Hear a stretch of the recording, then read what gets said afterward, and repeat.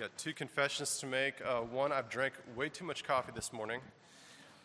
Two, I get a little antsy when I know things are going long. I'm not going to try to rush things, but I'm also not going to keep us here till 12:15. So that's my promise to you. Thank you all for joining us this morning. If you would turn in your worship folder or in your Bible to Psalm 8, that's what we'll be preaching and teaching on this morning. So if you would please stand with me as I read God's word. Heavenly Father, you are great and mighty. We come to honor and worship you. And Lord, we ask that you would come now and meet us here in your word. Lord, open our eyes and our hearts to all that you would have to say to us. We ask this in Jesus' name. Amen. Psalm chapter 8. To the choir master, according to the Gittith, a psalm of David. O Lord, our Lord, how majestic is your name in all the earth. You have set your glory above the heavens. Out of the mouth of babies and infants you have established strength because of your foes, to still the enemy and the avenger. When I look at your heavens, the work of your fingers, the moon and the stars which you have set in place, what is man that you are mindful of him, and the Son of Man that you care for him? Yet you have made him a little lower than the heavenly beings and crowned him with glory and honor. You have given him dominion over the works of your hands. You have put all things under his feet, all sheep and oxen, and also the beasts of the field, the birds of the heavens, and the fish of the sea, whatever passes along the paths of the seas. O Lord, our Lord, how majestic is your name in all the earth. This is God's inspired word for us this morning. Please be seated. Now, the first thing to recall about Psalms is that these were written to be shared and then remembered. And the best way to remember words is by setting them to what? Music, right? Or to rhyme. So these would have been poems or songs that everyone would have known and sung. Psalm 8 is what we would classify as a hymn, meaning that it draws our attention to God. See, hymns characteristically open with this command or exhortation to praise God, and then they give us a reason for why we should praise God, and then they close with praising God. It's sort of like a compliment sandwich. You know, if you're in the business world, you might know that term. You know, if you want to critique somebody, the best thing to do is give them a compliment. Hey, great job coming into work on time every day. Right, and then you give the critique, but you really are terrible at your job. And then you close it with a compliment, but you're really punctual. Right, and so they walk away feeling, wow, he really likes me, you know. It's a hymn is kind of like that, except the exact opposite. This is a praise sandwich, right? We have the praise, God is great. And then we have the reason why God is great, because you've done amazing things. And then we close it again with another praise, God is great. Praise the Lord. And so it's a classic hymn, Psalm 8, and then its opening and closing are actually identical. You may have picked that up as we read it. And it praises the Lord.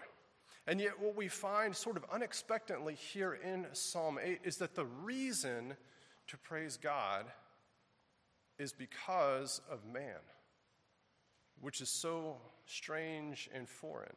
Right, we're praising God because he is awesome and incredible. And then as we're reflecting upon the good works that God has done, the gaze turns inward before once again turning outwards to God.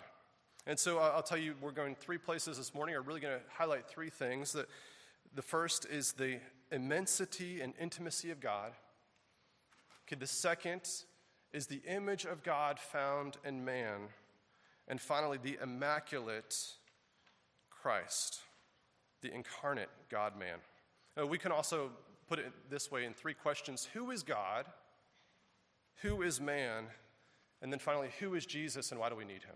Okay, we find that all here in Psalm 8. And so first, who is God? Well, the psalm opens with this intimate and immense picture of God. David begins his hymn by saying, O Lord. And if you looked at your Bible, you might have seen that Lord is capital L, capital O, capital R, capital D. And then it's followed by our Lord, and that Lord is capital L and then lowercase O-R-D. Now, why is it doing that? You probably know this. These are two different words. The first one, the first Lord, the all caps word, is the personal name of God that God gave first to Moses in the burning bush. This would be YHWH. This actually is not a pronounceable word in the Hebrew. They wouldn't say this. We would call it Yahweh. Okay, but as they would refer to this word, they would use the word Jehovah. So God's personal name, oh Lord, you are who? What? Our God. And that our Lord, that second Lord, capital L, small O-R-D, is actually the term Adonai. This is master or king or something along those lines, right? That's not an exclusive term used for God. The first one is God's name. When Moses asked God, hey, who should I say sent me to go talk to Pharaoh and the Israelites? The Lord says, I am. Right? The self-existent God. That there are no other gods. I'm the God above every and all gods and every and all things. And as you think about the humanity, right, in every single culture that we find, there is some form of worship. Right? People worship gods. They create gods all over the place. The neighbors of Israelites, we think of the Egyptians, they had many gods, hundreds if not thousands of gods. And often, like you find in some places today, each home would have their own personal god. Now, these gods weren't considered to be omnipotent or all-powerful. Right? They were more of a local deity. So, you'd have the god of whatever your neighborhood is. Maybe you'd have the god of your home, you'd have a god of a particular season or god of a particular type of crop, right? And these gods were limited in their scope and in their power. And the other thing about these gods is they honestly, for the most part, didn't care at all about humanity. Like they saw mankind as sort of a pest or a problem, and they loved to just inflict damage and havoc and all sorts of things. If you've ever read the Greek mythologies, you'll know that the gods just kind of toy with mankind. And they treat them as sort of playthings, if you were. They don't care about us. And yet what do we find here? David says that we can have intimacy with the self-existent, sovereign Lord. This is the God of covenant. This is the God of relationship. This is the God of Abraham and Isaac and Jacob and Moses. He's not just the God over Israel, but he's the God over all of the earth. And he's not just God of the earth, right? But he's our God. This is possessive. Not that we in some way own God, but he's our God in the same way that we talk about our dad, right, or our mom. Is that they are the rulers over us, hopefully, right? That we belong to them. God is our God because we are his people, and that's what David opens with.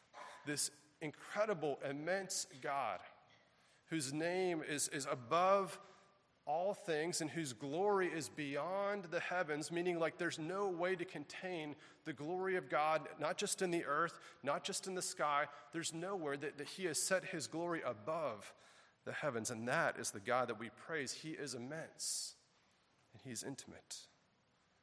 And yet his power is probably best demonstrated through weakness. We see that here that babies and infants are declaring the glory of God in the face of his enemies. John Calvin wrote that God has no need for the powerful elegance of rhetoricians, nor even of distinct and formed language, because the tongues of infants, although they do not as yet speak, they are ready and eloquent enough to celebrate it. Now, what do they celebrate? This intimacy with this immense God. He is glorious, he is majestic, and he is ours. And so the next question is, now knowing who God is, who is man? Right? Well, man, as we might know from Genesis chapter 1, is formed in the image of God. You can kind of picture this psalm as David is writing this, and he's sort of out in the hillside at night. And he's watching over his flock, and he's looking up at the sky, and what does he see? He sees the moon. He sees the stars. How many are there? Thousands, right? Thousands and thousands. And he's looking up, and he's kind of caught going, God is incredible. And there's sort of maybe this disassociation happening where he's realizing he's looking at the creation of the all-powerful Creator. Kind of like maybe if you've ever stood on the edge of the Grand Canyon and you looked out and you go, whoa, I'm not really as big or as important as I like to think that I am. You know, you step out onto the edge of Montesano at sunset, and you watch as the sky fills with incredible colors that you could never even imagine. Or you walk along the beach, and as every wave comes crashing through and it never, ever stops, you kind of think, wow, I'm not quite as big as I think I am. See, I'm just a small piece in a big story. Now, I'm not much of a space person, although I do know a lot of rocket scientists. But the Voyager 1 is a space probe that was launched in the 1970s that was actually sent to go out of the solar system, right? A one-way ticket to wherever it winds up.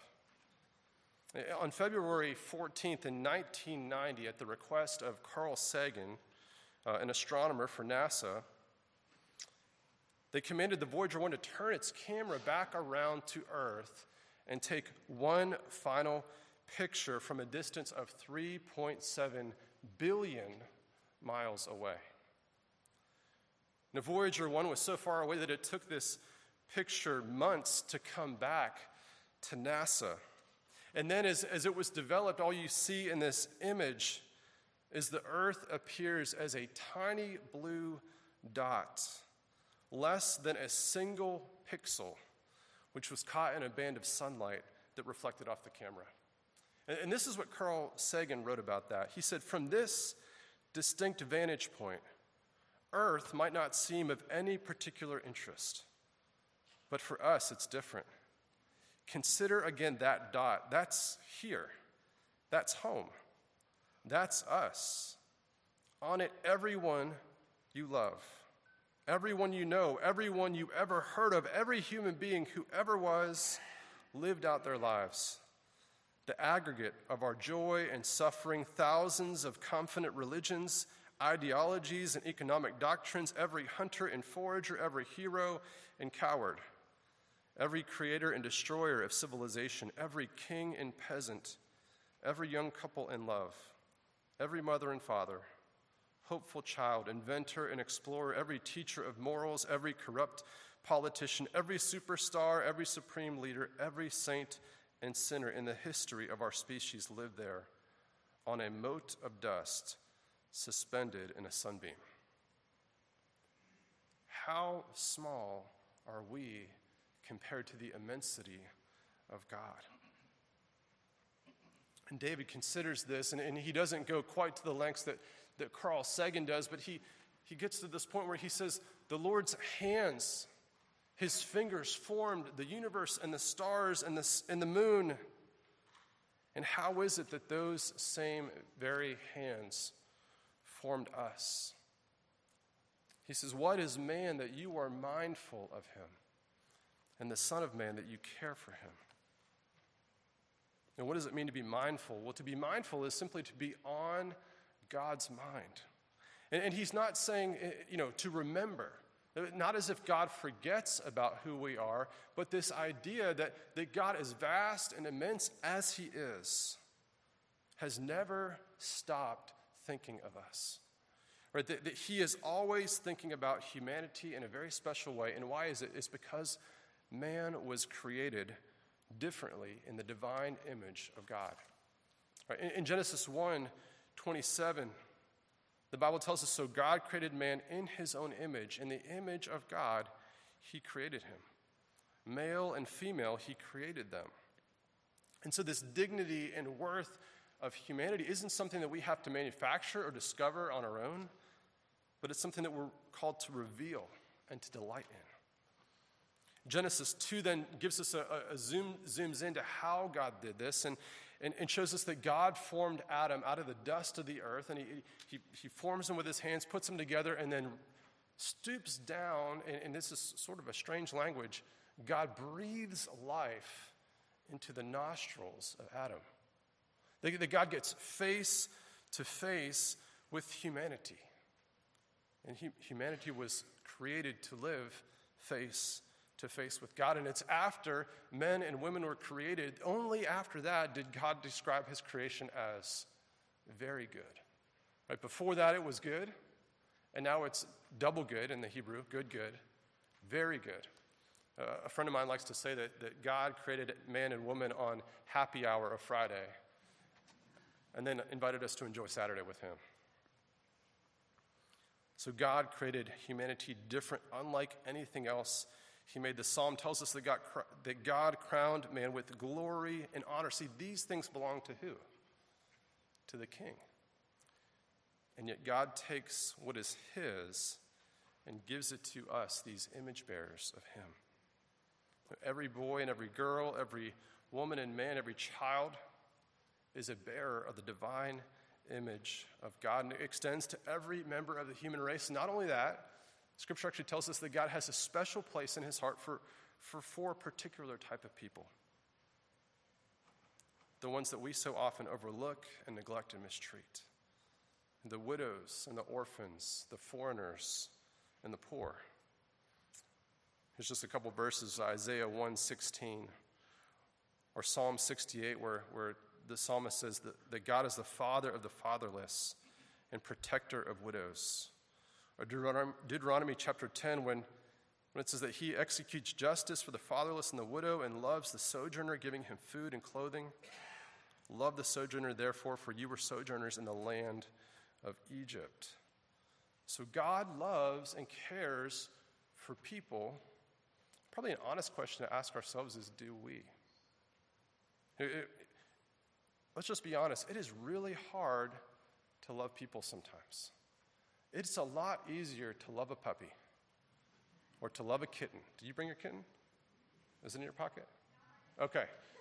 It's a lot easier to love something else, right? It's a lot easier to love something that's small and cute and cuddly than it is to love another person. I have a hard time loving the people that I like, the people that live in the house with me, let alone people that are different than me or don't live near me, or maybe have different ideas than I do or different views on things.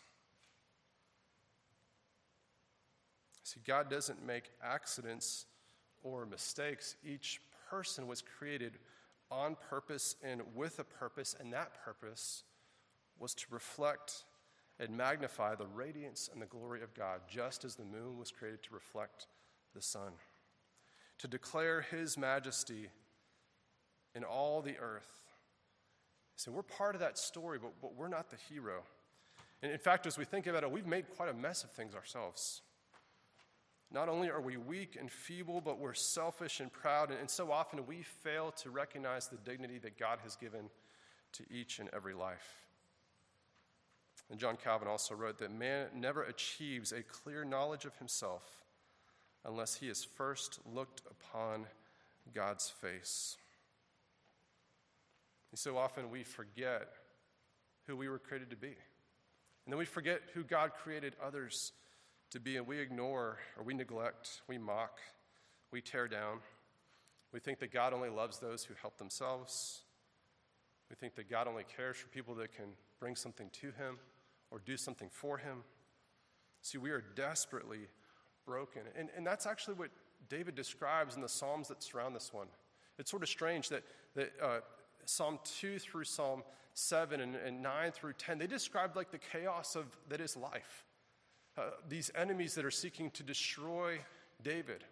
He accuses God of forgetting him and neglecting him, and he's filled with despair. He's overcome with guilt. He's wondering why God isn't there.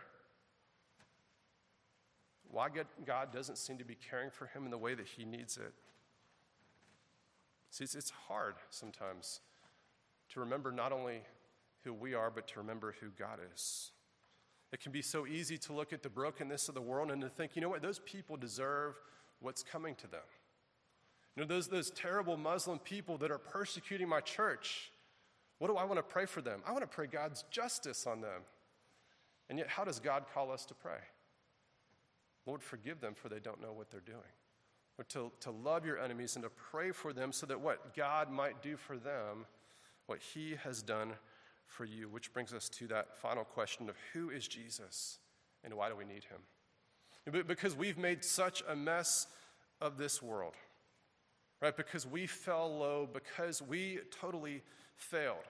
Not just Adam, although Adam did it first, okay? So you can blame him if you want to. But I've done it, and you've done it. Scripture tells us that everyone has done it, that all have fallen short. Every member of our human race, every image bearer of God has failed to live up to this divine command of the Lord. And so God sent Jesus, right? When we messed up, God showed up. When we fell low, God came lower. And when we totally failed, God sent his son to come and to triumph once and for all over all things. And when we acknowledge this, we discover that this psalm, just as every aspect of Scripture, is actually all about the work and praise of Jesus. You know, Jesus identifies himself in this psalm in Matthew chapter 21. You can go and read that. Hebrews chapter 2 identifies Christ in this psalm. 1 Corinthians chapter 15 talks about the dominion that Jesus is going to have over everything. When God puts all things in subjection under him, that God may be all in all. See, God gave dominion to man, but all of that belongs to Christ Jesus. And at the incarnation of Jesus Christ, God came to restore everything exactly as it was before. So let me close by reading for you Philippians chapter 2. This is verses 5 through 11. It says, "Have this in mind among yourselves, which is yours in Christ Jesus, who though he was in the form of God, did not count equality with God a thing to be grasped, but emptied himself by taking the form of a servant, being born in the likeness of men. And being found in human form, he humbled himself by becoming obedient to the point of death, even death on a cross. Therefore, God has highly exalted him and bestowed on him the name that is above every name, so that at the name of Jesus every knee should bow in heaven and on earth and under the earth, and every tongue confess that Jesus Christ is Lord, to the glory of God the Father." So the name of Jesus is the majestic name that it is above every name. All glory belongs to him. All honor is his. He is the king. He deserves the praise, and he desires an intimate relationship with each and every one of us. Won't you pray with me? Father God, we belong to you. Lord, you know the mess that we've made of our lives. You know the mess that is our world. And so often that drives us to despair or hopelessness or shame or all sorts of things, and yet you have called us to a better story. You have invited us in to the story that you are telling in Christ Jesus. Lord, when we were low, you came lower. When we needed rescued, you provided the rescuer. And Lord, you invite us now to become a part of your family, to join you on mission with your kingdom. Lord, that every man, woman, boy, and girl would hear the great message of the gospel. Lord, give us a heart for these incredible image bearers that you have filled this world with, that they might know, that they might see, and that they might reflect your glory. We ask this in Jesus' name. Amen.